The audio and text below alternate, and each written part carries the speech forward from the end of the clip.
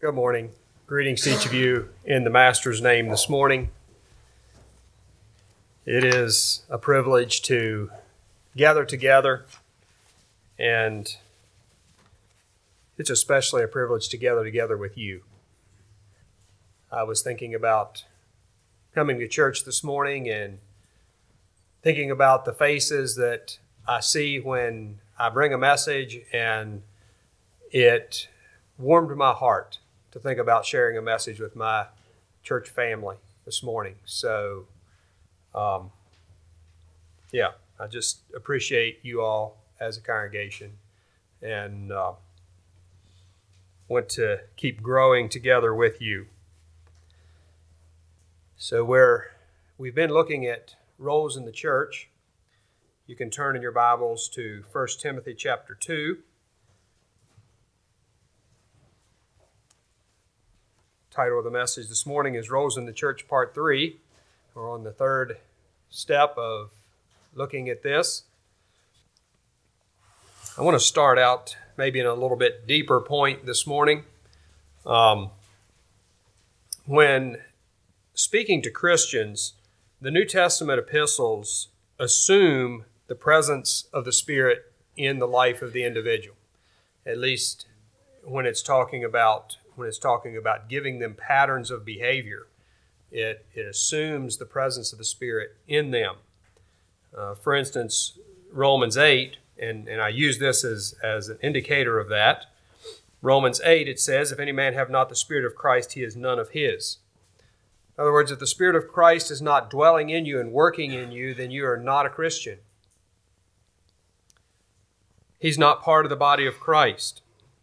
So when the epistles put forward a pattern, then they assume that behind that pattern will be a spirit that will generate the pattern.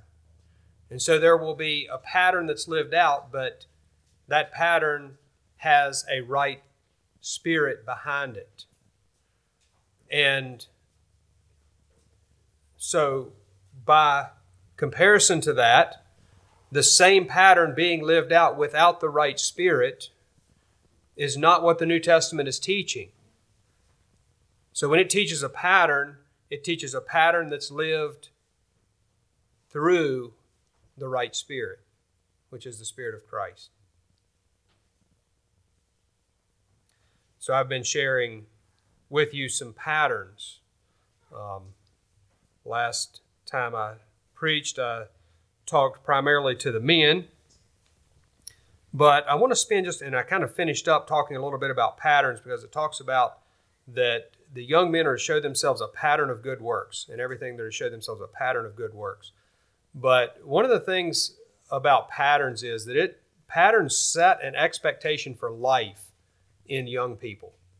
So the patterns that you have in your home and in your family and in your church, those patterns will set an expectation about life in the lives of your children. So patterns are very important because they set an expectation of life, or they frame how a young person, a child, views life. And so then it's critical that we understand, discover, and follow God-ordained patterns because they're best suited for human experience. So God gives us patterns of living in His Word, and when we follow those patterns of living, we are moving toward the best possible pattern of living, or we're moving towards the best life by following those patterns. And since those patterns set the expectation of life, then by following God-ordained patterns, we are setting the stage for the next generation to also follow God, because we're generating an expectation of them in their lives that this is what life should look like. So understanding and living out godly patterns is critical to the future. I want to just real quickly bring us up to where we are, where we're going to start today.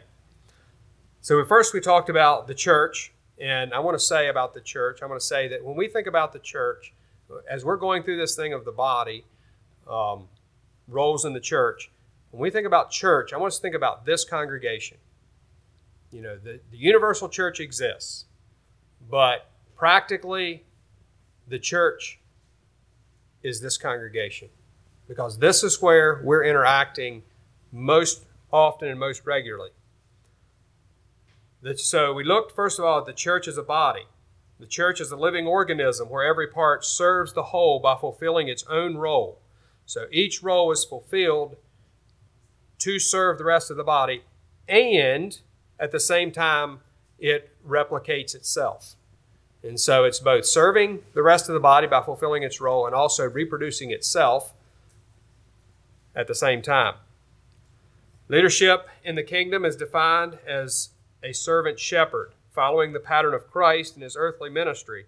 Leaders are chosen from the body because of their proximity to the example of Christ. This means the leader's role is primarily example. I say primarily example, and the flock is to follow this example toward a common goal.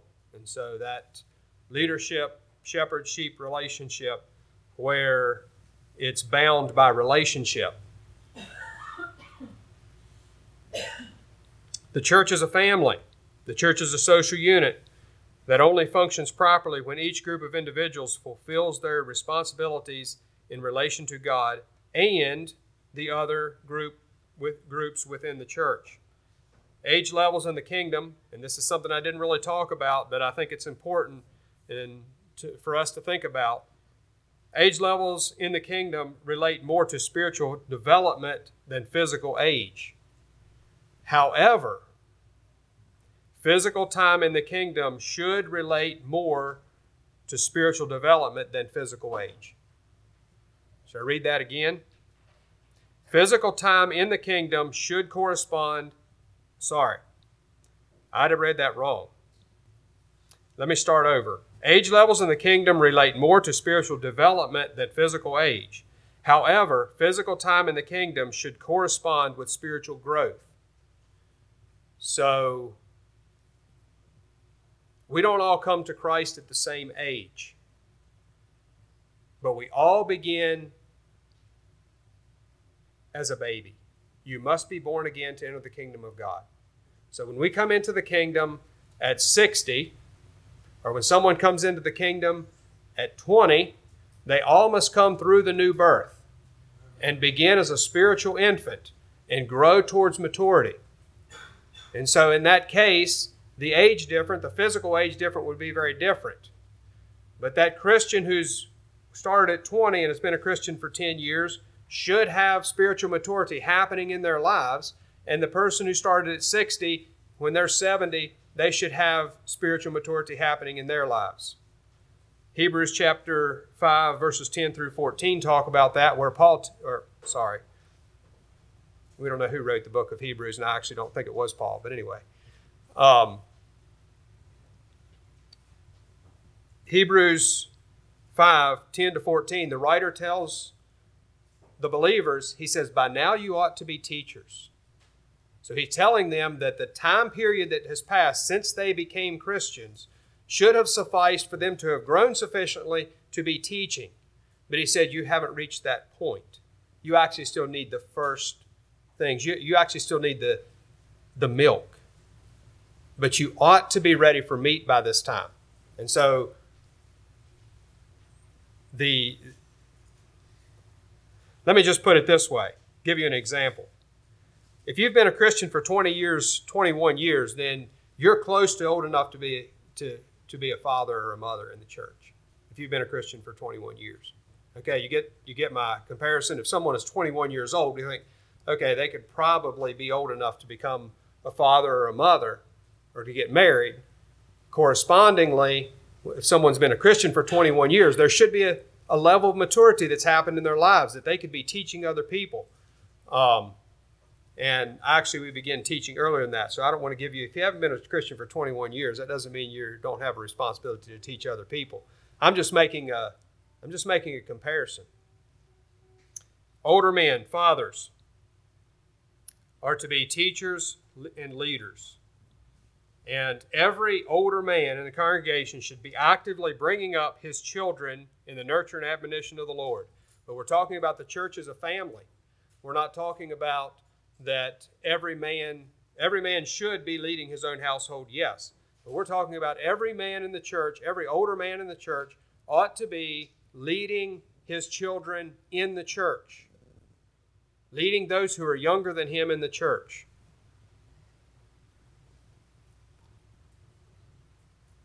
Older men teaching is the mechanism in the New Testament for a successful church generationally. Older men, have you or are you establishing soundness of faith, solid strength through which you are mentoring others? And then young men are to be establishing patterns of godly living, learning from the Scripture and from older men who they know well and see the fruit of righteousness in their lives. They are to be employing their strength toward guiding their families in godliness and building up the church through participation. Young men, are you establishing patterns that are moving you toward being fathers in the church? And so now we come to women. I want to think just a little bit about this idea of roles and God created roles. God created roles are meant to enhance life or to make it better. And this is true, from a spiritual standpoint, from a condition of our inner person. When we live out what God has wanted us to live out, it enhances life spiritually within. But it's also true in a biological sense or in relation to our physical existence, our physical bodies. This should come as no surprise to you, but women are different than men in their biological makeup. Now, there are people in our world that disagree with that. So, you might not think that that's an issue, but if it's in our world, it's something we need to be aware of because we are to be interacting with our world and bringing them to Christ. If given free choice in a society, women will naturally focus on somewhat different areas than men do. There's research that's been done. This is completely secular research, and it was actually the results of the research were very surprising to the people who were studying because their viewpoint didn't correspond with the results. And basically what the study did was it took countries that had a high level of egalitarian policy, and that means equal rights policy. And they rated the countries on the basis of how much, what their level of equal rights were, and then between genders, and then they looked at how these people were engaging occupationally. And they found that the higher level of opportunity, freedom of opportunity, freedom of choice they gave, the more difference there was between what men chose and what women chose. And so the Scandinavian countries have a very high egalitarian policy, which means that their freedom and right to choose is very high across the tables of gender. And what they found was that the men were primarily going into engineering, into the STEM fields, into things like that had a high level of creativity, design, and danger. Women were going into nursing, childcare, and things related to nurturing. And so, that was not what they expected to find because the people doing the study thought that gender roles were something that were socially constructed or that they were made up by the social environment in which people were living. And that didn't turn out to be the case. It turned out to be the case that women like to do nurturing and care-related things, and men tend towards creative things and adventurous things and moving into new fields and discovery. Why am I saying all these things? These biological differences that God created, He created for the good of humanity. And He created for our good as a community, for our good as a church. And we should, all of us, embrace the differences in our roles, the differences in our makeup as being something that God designed for our good. There's another aspect I think we should consider in the role of Christians, and that is the fact that we live in a fallen world.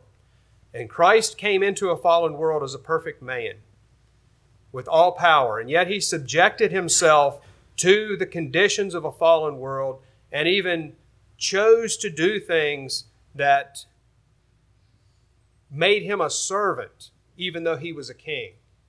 And He suffered tremendously at the hands of the fallen world in which He lived. And so will His followers. So our roles in this world reflect our interaction with the fallen conditions. And I can give you an example of that I think you'll understand. Modesty is a result of the self-awareness following the fall. So in other words, modesty is something that was necessary after the fall because of a fallen world. Modesty was necessary. And we embrace modesty as being something that's important because of the relationship because of our lives in a fallen world. So God calls us to be modest. Sisters, I would like to magnify your role this morning. You have an absolutely, tremendously powerful role in the development of the future. And I know that you already know that to a certain extent. It may be a bit more subtle and behind the scenes than the leadership role of men, but it is no less vital to the future of the church. During her lifetime, a godly woman has the potential to touch every life in the congregation for the kingdom. Let's now look at our passage in 1 Timothy. I'm going to start reading at verse 9, and I'm going to begin there, and that immediately follows the verses about men praying, lifting up holy hands without wrath and doubting. And so we're looking at a worship focus. In like manner also, that the women adorn themselves in modest apparel with shamefacedness and sobriety, not with broided hair or gold or pearls or costly array, but which becometh women professing godliness with good works. Let the woman learn in silence with all subjection. But I suffer not a woman to teach nor to usurp authority over the man, but to be in silence. For Adam was first formed, then Eve. And Adam was not deceived, but the woman, being deceived, was in the transgression. Notwithstanding, she shall be saved in childbearing, if they continue in faith and charity and holiness in sobriety. So the first verse here, verse 10, gives us a contrast in presenting ourselves. And so Paul's writing here, and he gives two contrasting ideas. There's the idea of outward adornment, where she puts on things to draw attention to herself, and then there's the presentation of herself that is inward, that is modest, sobriety. And so there's two opposing presentations of herself. The first one draws attention to herself. The second one draws attention to God. In that was verse 9. Verse 10, and he talks about those things, and he says, which becometh women professing godliness with good works. Now, if you reflect that back into Jesus' words on the Sermon on the Mount, he said that they may see your good works and glorify your Father which is in heaven.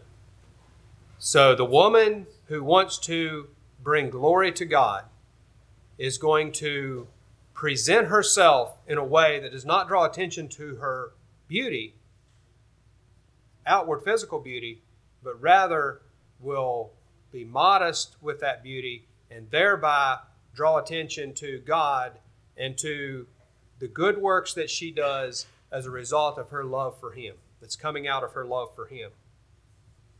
Verses 11 and 12 express that a woman is not to take action that men have already been given instruction to take. So a woman is not to step into the role of a man. And like I said, this is specifically looking at worship, and we'll look at that a little bit more later. Oh no, it's here. I just didn't see it in my notes. Women are not to put themselves forward in public worship to fulfill men's roles. It's part of what these two verses are saying. To teach means to give instruction. To usurp authority, I found this word very interesting when I looked it up. The first definition in Thayer is one who with his own hands kills himself or another.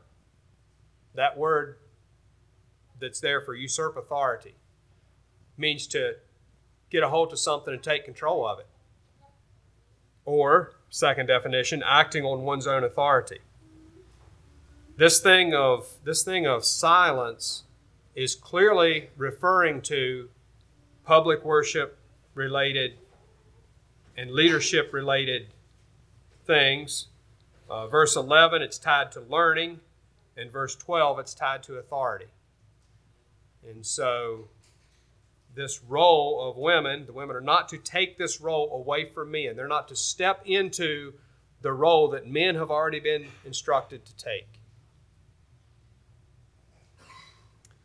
The historic position of the early church, and also in Anabaptism, is that women will give testimony and share in singing worship, but not in instructive roles in mixed gender worship. So that's more the historic view. And so somewhat similar to what we do today, I did find some of the early church writings on this subject to be interesting. I want to talk about them a little bit more here in a little bit. I want to move now to verse 13. Paul brings up some really interesting things here. And I don't know that I have an answer to all of what is represented here, but the first thing Paul brings up in verse 13 is a creation principle. He said, God had a creation order. The man was first created, and then the woman. And reflecting that into the roles that men and women have. And so men and women were created with different roles. The man was created first, the woman created second. And that reflects a role relationship. But then he also points to the fall, where he says Adam was not deceived. Or in other words, when he ate the fruit, he knew exactly what he was doing. But Eve was deceived. She was tricked into making a decision about the future and consequently took the lead into sin. And Paul is not using this to demean Eve or to demean women. He's using this to say that Eve's role was not to lead. And when she did take that initiation to lead, she took the human race in a direction that God did not want it to go. And so Paul is using that as a backdrop to show the church, to show Timothy that there was a creation principle and also a creation pattern, or a pattern from the fall that could be reflected on to understand why he was making this, giving this directive about women. So in reading the early church fathers relating to these verses, and also 2 Corinthians 14, verses 34 and 35, where it says, "Let your women keep silent in the churches, for they are not permitted to speak, but they are to be submissive, as the law also says. And if they want to learn something, let them ask their own husbands at home, for it is shameful for a man to speak." For it is shameful for a woman to speak in church. So, as I read down across the different things that the church fathers had to say on these two passages, their focus was very much relating to modesty. So the idea was that a woman should present herself in a mixed setting. A woman should present herself with modesty and discretion. And that they even at one point talked about a woman speaking out as in church as being someone who was pert in nature. Or in other words, someone who put herself forward. And so they very much focused these verses on the idea of modesty and discretion, and a woman not putting herself forward. But also, along with that, they also indicated that her presence, her quiet presence in the assembly, in the church, presented a quiet strength, a quiet power that was there. And I would say that I think that's very much something that we can sense in godly women, is a quiet strength that they, without saying anything, present something that is very powerful and calls us to something more than what the world is calling us to. So this thing of silence of women in collective worship seems to be the response also, somewhat at least, of a fallen world condition. A form of modesty that needs to be modeled because the original creation order was broken. Now, that doesn't mean that the original creation order won't still exist, say, in heaven or at the end of time. But rather that we are living in a fallen world, and God wants that order to be modeled. And that's part of the way that the church models it is when we are together collectively and we are worshiping together collectively, that the men lead and the women follow that or are silent and don't take that lead. So I want to look now at verse 15. What does it mean, saved in childbearing? And I was uncertain about what I was going to find when I started digging into this verse. Well, the word there for childbearing can also mean maternal duties. Filling the role of a mother in faith and love and holiness. Eve was not created to lead. She was created to mother the human race, or to be a maternal part of the command that God gave humanity to be fruitful and multiply. Eve was to be the mother, and Adam said she was the mother of all living. And so was to fulfill a role of maternal care for those around her, to care for and nurture others. And now, in a fallen world, that means to put on the Band-Aids and salve too. Or in other words, in a fallen world, there are hurting people. And so, mom has that caring tenderness that puts on that Band-Aid in a way when dad is saying, all right, brush it off. It's not that bad. Come on. You can do it. And we're trying to toughen him up, but mom's giving that tender touch of care and nurture to that wound, to that injury. And so, there's a biological reason why there are way more female nurses than male.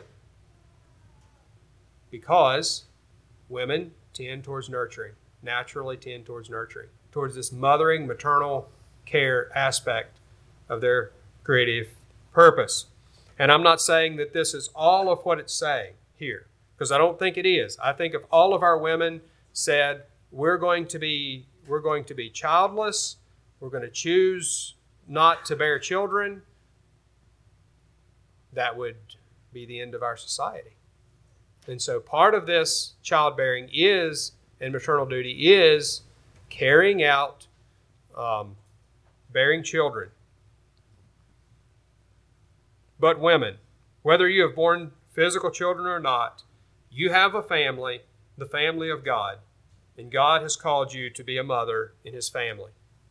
And so you have an opportunity in the family of God to fulfill this mothering role. So now let's move to Titus 2. I'm going to start reading at verse 3.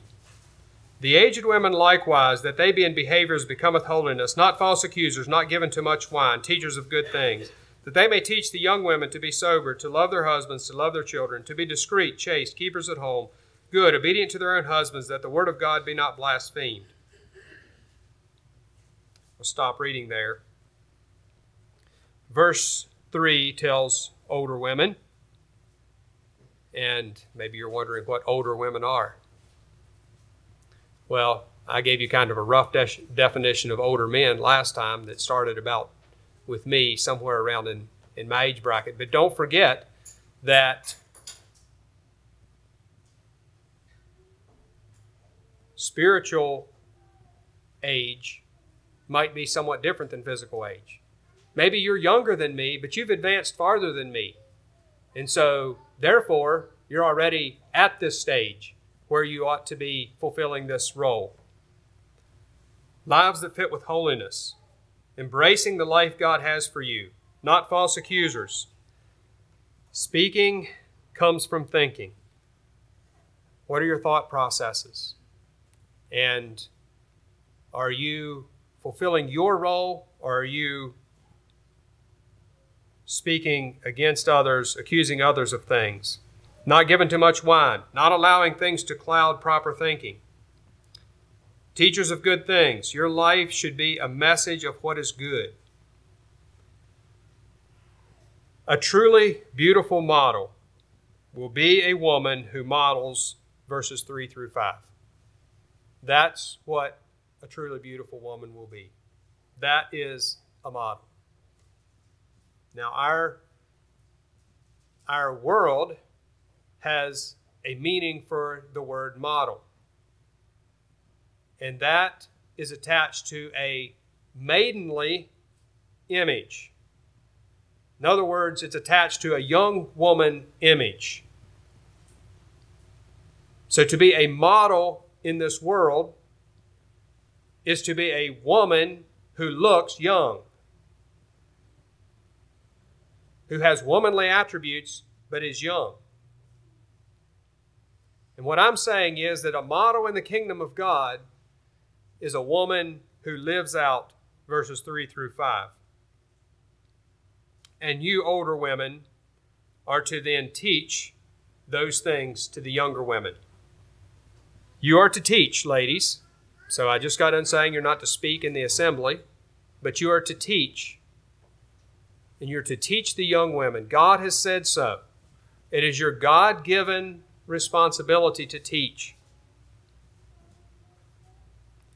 And I'm going to share with you something that I'm concerned about.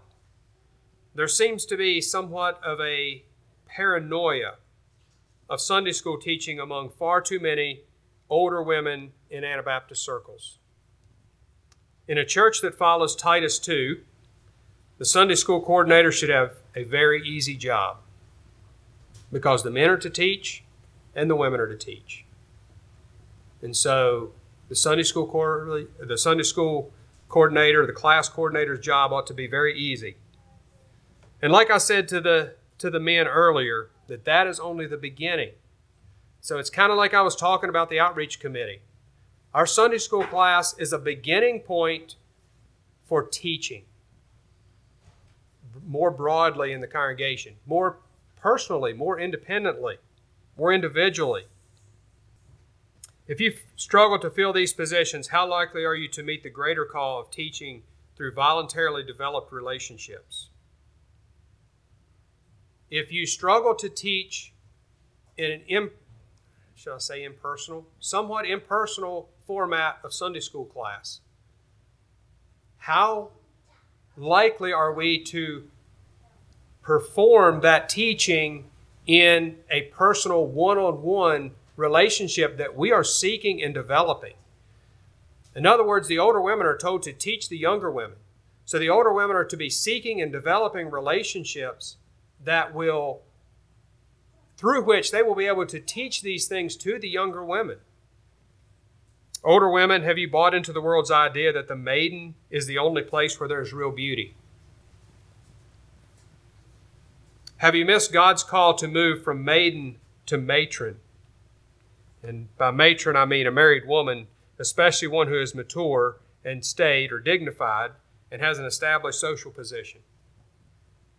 Is it important for our church to have women who have these motherly characteristics and are able to teach Titus 3 through 5 to our young women? And I hope you say, yes, it is. And if you say, yes, it is, then I hope you as older women are seeking to make yourselves to be that. I want to call you to do that. God designed you to form the next generation from the cradle to the grave. Your hands are touching, as a mother, your hands touch the people who are now adults. If you're an older woman, you have adult children. Your hands touched and nurtured those young people. And now you have the opportunity to teach other young women who are holding the infants that are tomorrow's church. You loved your husband, who is now an older man in the church, and you gave him, through your love, the power to move forward as a man of God, the strength, the inspiration. God wants you to catch a vision for the value of your role and to see and take up the tremendous responsibility of guiding the maidens towards that same vision. Older women, is your life an inspiration to the maidens? Is it an inspiration that you love being a woman of God?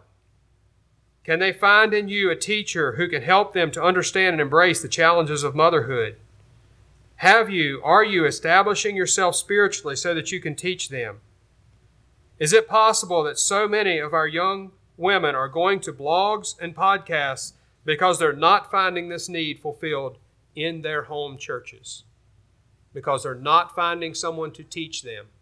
And so they're going to blogs and podcasts to find teaching because they're not finding that binding relationships of someone they can trust who can teach them how to fulfill Titus 2. I'm reaching for something with these questions, and it's something similar to what I was trying to express with the older men when I told them that the problems in our church are not a youth problem, they're a father problem.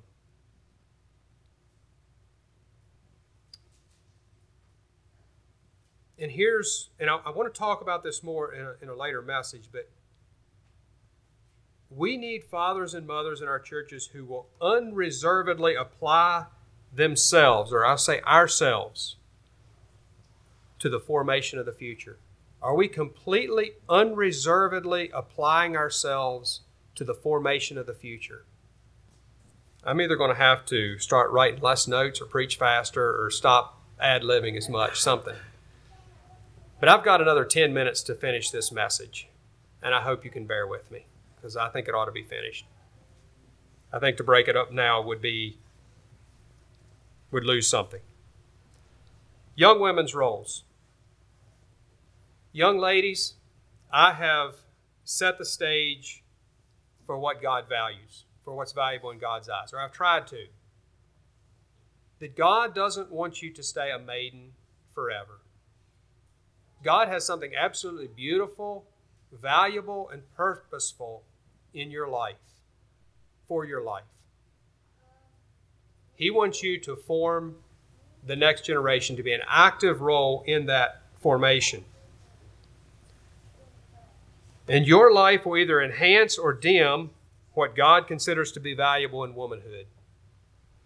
So you have a lot of choices out in front of you to make if you're young. Be sober. That means self-disciplined.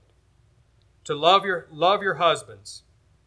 The love of a good woman inspires a man to be all that he can be. And this gives your home a good leader, and this gives the church a good leader. Love your children. You are nurturing the future, the church of the future. Godly men to lead, godly women to nurture their children. Be discreet, not following your desires. Chaste, pure, modest, and clean. Keepers at home, someone who cares for domestic needs. Good. And that word good there, the Greek word means a good constitution or nature. Pleasant, agreeable, joyful, happy. A good nature. Pleasant, agreeable, joyful, happy. Obedient to their own husbands. And that means, that word obedient there means to subdue. And the word subdue means to be under and give due. So it means to give him his due place. Give him his place as leader. Don't try to take that place away from him. Give him his place. Allow him to lead. And he won't always do it perfectly. And Dana helped me to see some places this week where I wasn't doing so well. So sometimes you might have to encourage him, as she did me. Why would you do all this? That the word of God be not blasphemed. Your role as a young woman is enhancing or taking away from the word of God. If you follow him, if you follow this directive, you will enhance the beauty of God's word. Consider how Eve was deceived by choosing her own way and the destruction and misery it brought to the human race. And so when we choose our own way, we bring destruction and misery.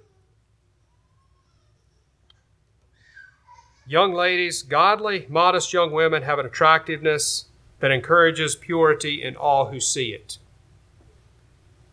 You encourage, when you are a godly, modest young woman, you encourage purity in others. 1 Peter 3:1. Wives, likewise, be submissive to your own husbands, that even if some do not obey the word, they, without a word, may be won by the conduct of their wives, when they observe your chaste conduct, accompanied by fear or reverence. Do not let your adornment be merely, and that word, I'm reading from the New King James, that word merely is added there, so I'm going to delete it. Do not let your adornment be outward, arranging the hair, wearing of gold, putting on fine apparel. Rather, let it be the hidden person of the heart, with the incorruptible beauty of a gentle and a quiet spirit, which is very precious in the sight of God. So I want to go back quickly to likewise to what? And 1 Peter 2:21 is the last verse of the previous chapter. For to this were you called, because Christ also suffered for us, leaving us an example that you should follow in his steps. And so we're saying that Christ set an example of sacrifice for us. Likewise, you wives, do this. Just like Christ sacrificed himself, you sacrifice yourself to this role that God has called you to. Christ sacrificed himself to the role that God called him to. And the Word of God is calling you to sacrifice yourself to the role that God has called you to. And that is to fulfill these things. Now I want to read verses 3 and 4 again, but I'm going to read them differently. I'm going to read them by taking out what he says not to be and only reading what he says to be. Let your adornment be the hidden person of the heart, with the incorruptible beauty of a gentle and a quiet spirit, which is very precious in the sight of God. That gentle, quiet adornment of your life is very precious in the sight of God, because what God is concerned about is the transfer of truth generationally. And he sees the impact, the tremendous impact that you as mothers have on the future.